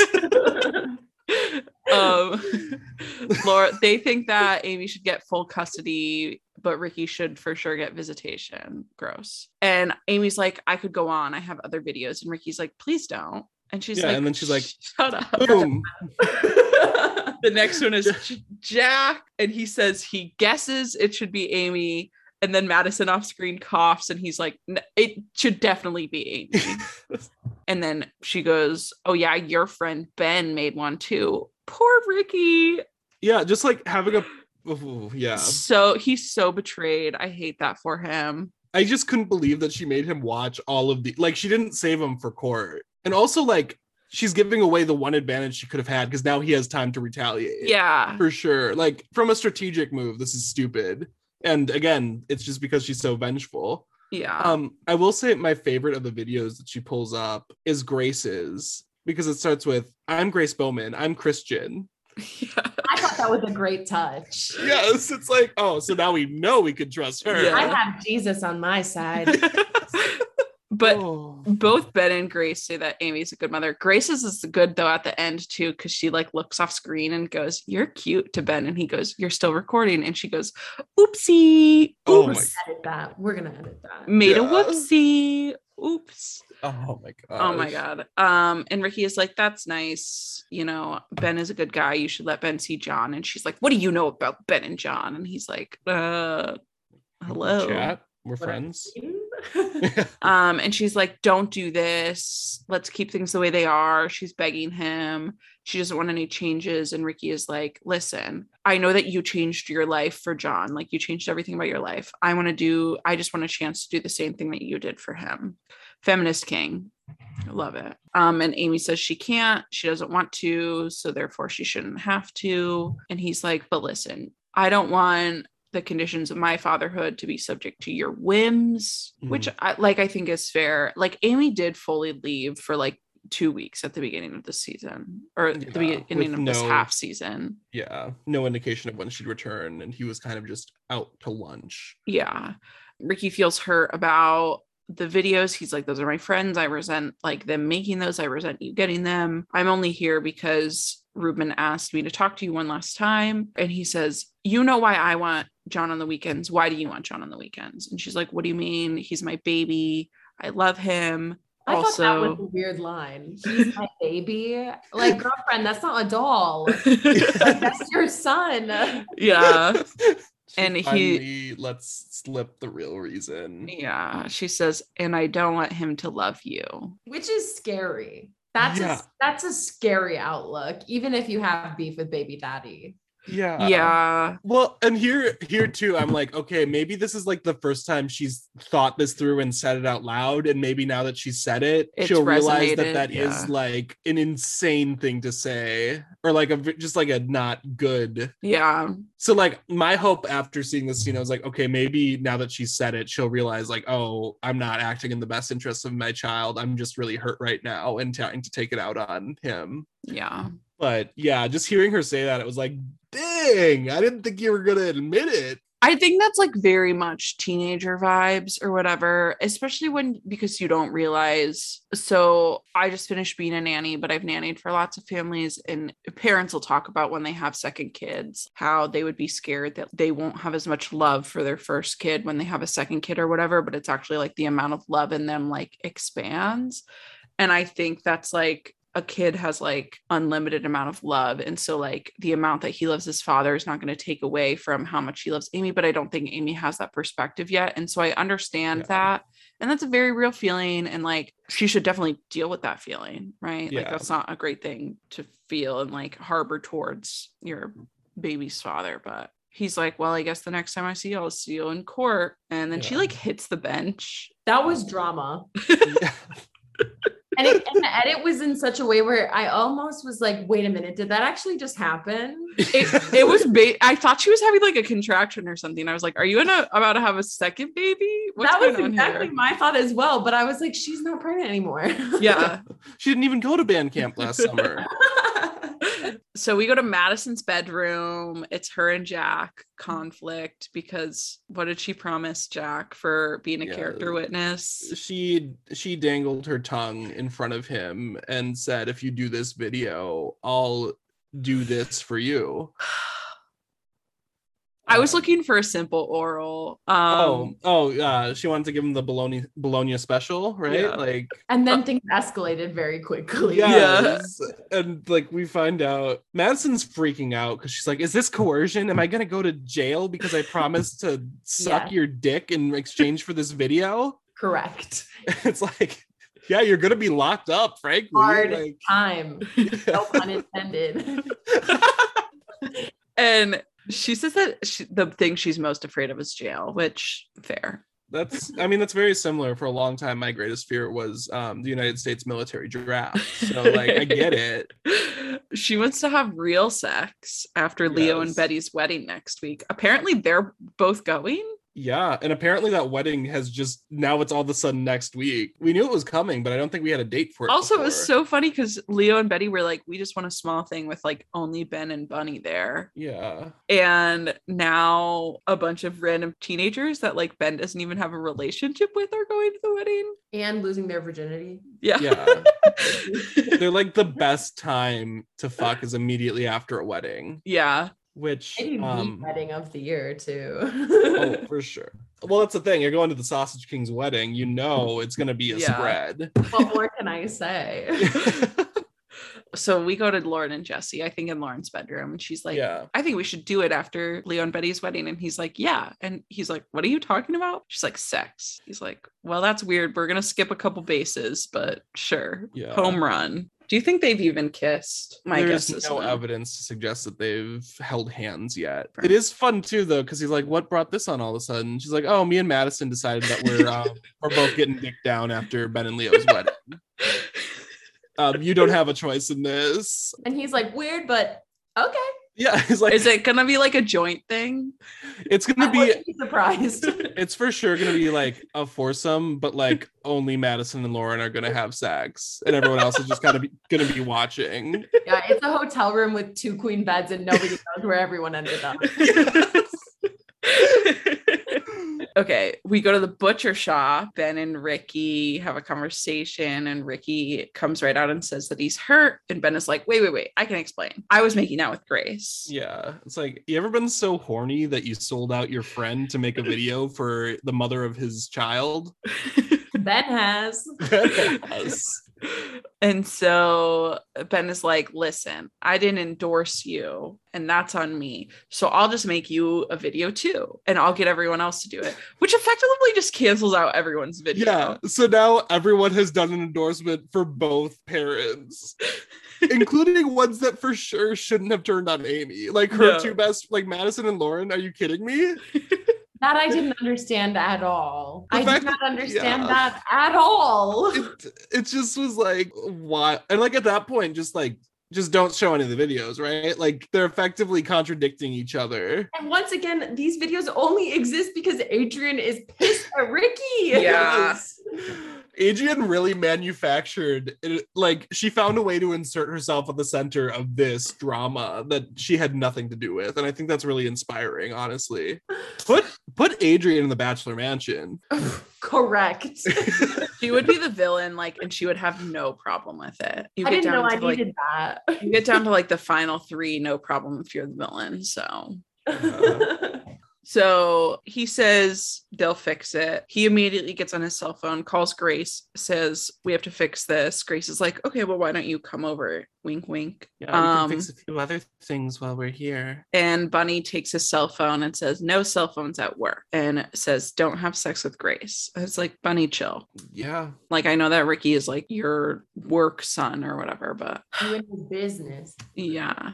We go to Ricky and Leo. Leo's excited for the wedding, and Ricky is going because Leo's done so much to him, which is so fun. And you can tell, especially in this scene, that Leo like looks at Ricky and he looks at Ben and he's like, why did I have to have that one as a son? Yeah. Why couldn't it have been Ricky? For sure. And Ricky tells Leo that he's going to call Ruben and set up fucking hell, can I read? He's going to start the Mediterranean diet. He's going to eat a lot of olives and some flatbreads for sure. So Ricky's going to call Ruben and set up the mediation. And Ricky says if it doesn't go his way, he's not going to leave town again, but he might have to punch Ben again. And Leo's like, what the fuck did you do, Ben? And then Bunny just shows up and she's like, he's trying to fuck Grace. Yeah, Bunny just snitches. God. And Leo is like, Ben, what the fuck is wrong with you? Stay out of other people's shit. And he's like, me and Grace are just friends. Wink, wink, wink, wink. Hee hee hee. We go to Ashley's room. She's talking to Grant on the phone.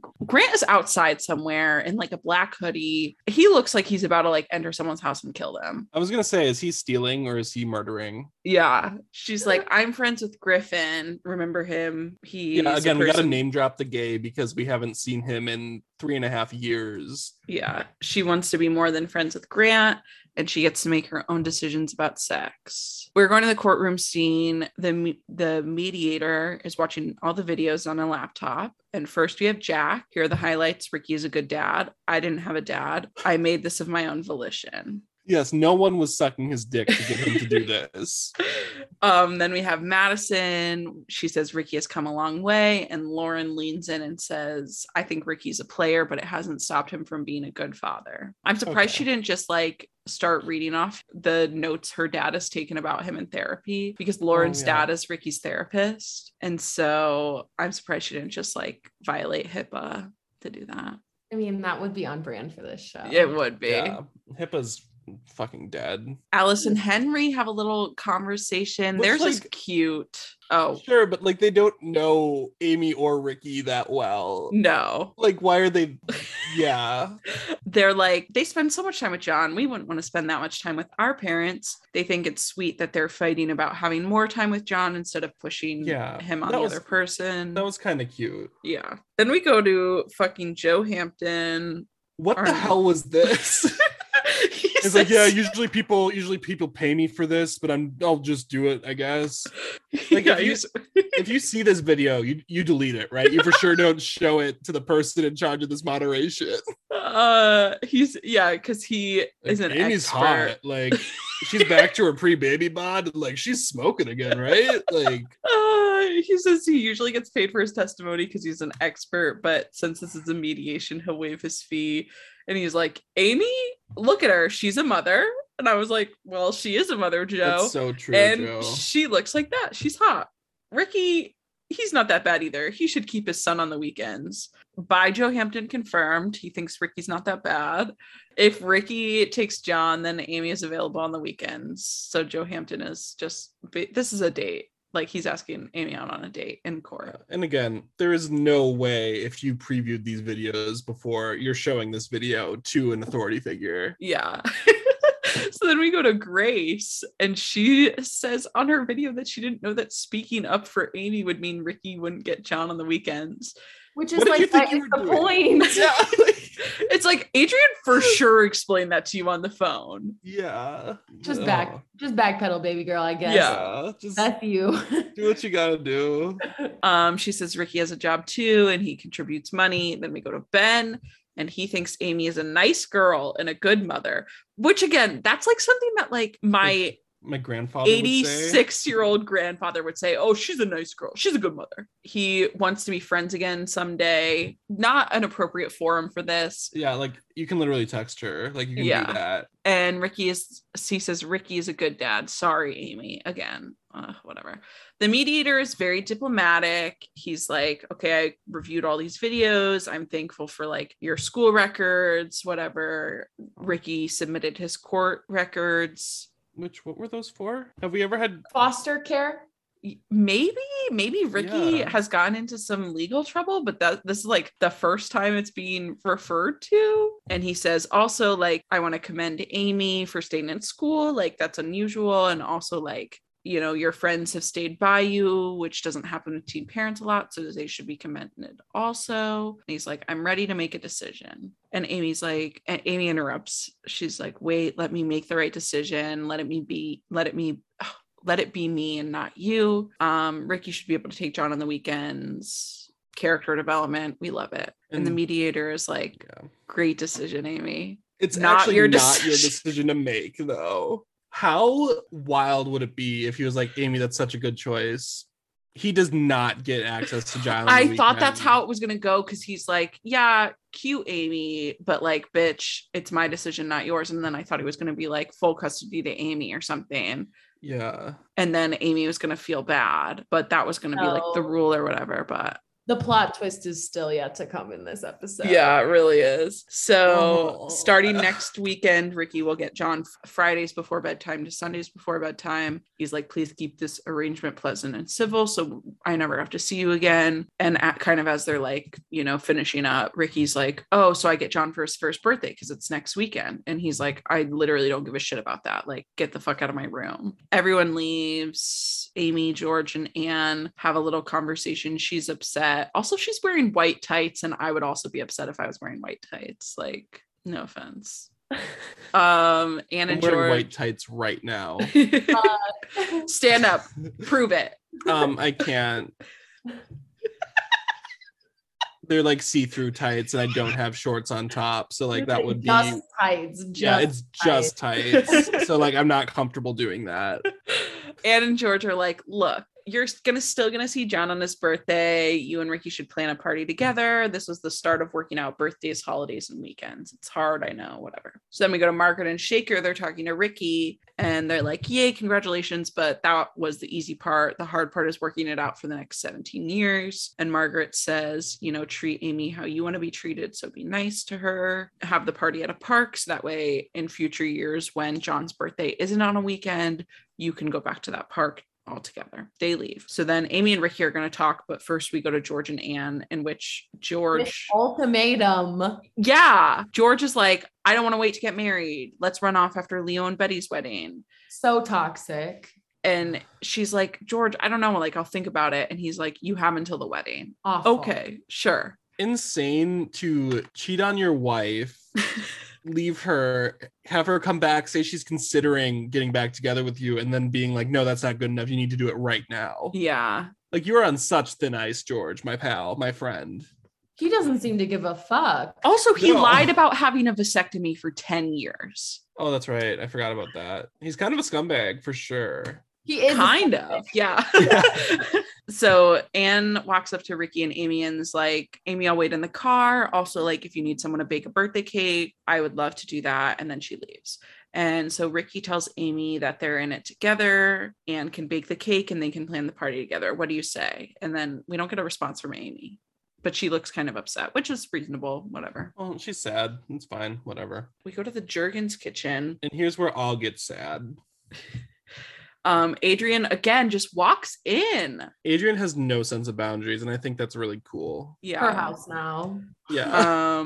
It's like in BoJack Horseman when they're like, go home, Goober. Adrian is Goober from horsing around. Who's the Full House comparison to that? What's that girl's name? Kimmy Gibbler. Yes. Kimmy Gibbler. Yeah. Her feet smelled so bad. Adrian was just checking to see if Ashley had heard anything about what happened, and Ashley hadn't. And Adrian says rats. That is the funniest thing that she could have said. That's so out of character. Rats. Ashley asks about birth control, and Adrian is like, well, you can get birth control for free at the free clinic, which is not really how getting birth control works. Like, you still have to pay for it, unfortunately. Like, in a perfect perfect society, should it be available for free? Yeah. Is it? No. You could probably go to a free clinic and be seen and like get a prescription, but you still got to pay for that shit. Yeah. And Adrian during this conversation is like, but it takes a while for it to like start working and be effective and like for your body to get used to it. And then she's like, I just changed birth control, but like I always also use a condom, but I also had a condom break recently. And she's like, do you have a calendar? Now she's like, how recently? It's the fucking mother-daughter dance. So it was when she had sex with Ben, the condom broke and her birth control hadn't kicked in yet. Which honestly, having sex in a car, like, I literally had to grab Linus, my emotional support animal, to talk about this plot point because I am so furious that this is where this episode left off. Well, I wrote down that literally came out of nowhere. Yeah. Well, but they're setting it up because each season has to have a different pregnancy. That's actually... I forgot that's totally true. I mean, again, I don't actually watch this show and I am not up to date in any sort of way, but part of me, I mean, yes, she is the promiscuous one, but part of me feels sad that Adrian is the next chosen one for teen pregnant. For sure. Well, that's the thing. It's because to fuck shit up, especially because college seems to still be on the table in some respect. Yeah. Yes. And that's the thing. Because what happened was she was allowed to get away with having sex unpunished for too long in this show. And Brenda Hampton's like, I think not. It'll come at you when you least expect it. Yeah. What you don't know about the supercomputer that is Brenda Hampton is that sluts get punished. Yes. It is owned by Focus on the Family. I was going to say Colorado Springs. It was a project of the Heritage Foundation. Mike Pence signed off on it. No sex. Mike Pence for sure was watching every episode of Secret Life and then like turning to his wife and being like, well, what'd you think, mother? Have you ever seen the like medieval sex chart? No. What are you saying right now? Wait, I'll read it out loud because it seems like, okay, it's the medieval sex flowchart. And this is the rules. This is the rules of it. I'll read it out loud. And it seems like this is the same thing that Brenna Hampton used for the show. So, feeling randy? Yes. Are you married? Yes. So if any of the answers to these questions are what they shouldn't be, the answer is stop sin. So are you married? Yes. Is this your wife? Yes. Married more than 3 days? Yes. Is your wife menstruating? No. Is your wife pregnant? No. Is your wife nursing a child? No. Is it Lent? No. Is it Advent? No. Is it Whitsun week? No. Is it Easter week? No. Is it feast day? No. Is it a fast day? No. Is it Sunday? No. Is it a Wednesday? No. Is it Friday? No. Is it Saturday? No. Is it daylight? No. Are you naked? No. Are you in church? No. Do you want a child? Yes. Go ahead, but be careful. No fondling, no lewd kisses, no oral sex, no strange positions. Only once. Try not to enjoy it. Good luck and wash afterwards. Thank God we have this. Otherwise, it's stop sin. That is the flowchart that the supercomputer that is Brenna Hampton is working off of. Yeah. Once again, that checks out. Yeah. So that's this episode. How do you feel? Empty.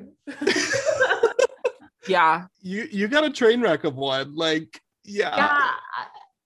Speechless, if I could throw another word. I said it when I first hopped on the call with you, and I'll say it again. I was not fucking prepared. Yeah. I truly was not. And it happened. Yeah. That is so true. It did happen, unfortunately. But this is Secret Life of Two Gay American Teenagers. My name is Erin. I'm Jesse. I'm Bisca. And where can people find you and your music?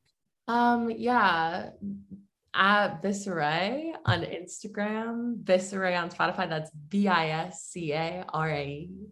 Yeah, we'll link it in the description. Click the link, check it out. I'm on YouTube. I'm on Apple Music. If it's streaming somewhere, you should be able to find me. Yes. And like I said, new music is coming. So follow, listen, check that shit out. Yes. And for sure, it's very good music. Like, yeah, it's very good. Well, there's the reason I was inspired to reach out after a decade of no contact. Oh my God, no, I was literally floored. I was so caught off guard, but no, I'm so glad, for real. Thank you guys so much for having me, and thank you so much for listening to the music and showing love. And it's been Thank you a wild time, but it's been fun. Yeah. Thank you for devoting this amount of time to this television program. Hey, we're here now. We fucking did it. Yeah. So we'll invite you to the wrap-up pizza party when we finish the whole thing. Yeah, in 18 years. Literally. At that point, we will have our own children. Yes. You can follow us. They're in the description, but we have a Patreon. You can throw us some money. We have a Twitter and Instagram and a TikTok. Those usernames are at your 2 gay friends. You can follow Jesse on Twitter at GoJesse2K20. You can follow our other podcast at Never Been Cool on Anchor or anywhere you get your podcasts. You can leave us a review or rating on Apple Podcasts. We will love you forever. You can send us an email at slwithjesseanderin@gmail.com. And you can leave us a voice message. We've gotten quite a few in the last couple weeks. And by quite a few, I mean 2. I should probably listen to those at some point. They're great. We love them. Thanks for sending them. And that's it. Yeah. I hope you have a great day. I hope you check out Blush by Bisca. Yeah, I'll say the same thing. Any of Bisca, it's all good. Yeah. Bye. Bye. That is where I learned how mean people could be, was at that camp. When like one girl I talked to, like 1 year we were friends and the next year we were kind of not friends, and somewhere along the line she took to making her catchphrase to just tell people to kill themselves, which is like, what are you doing? You can't just do that. Yeah, that sounds like a choir girl. I was gonna say that has Sheboygan energy though. For sure. She turned out to be like a major Republican, got married like at 17, wears cowboy boots everywhere. Bliss, honestly.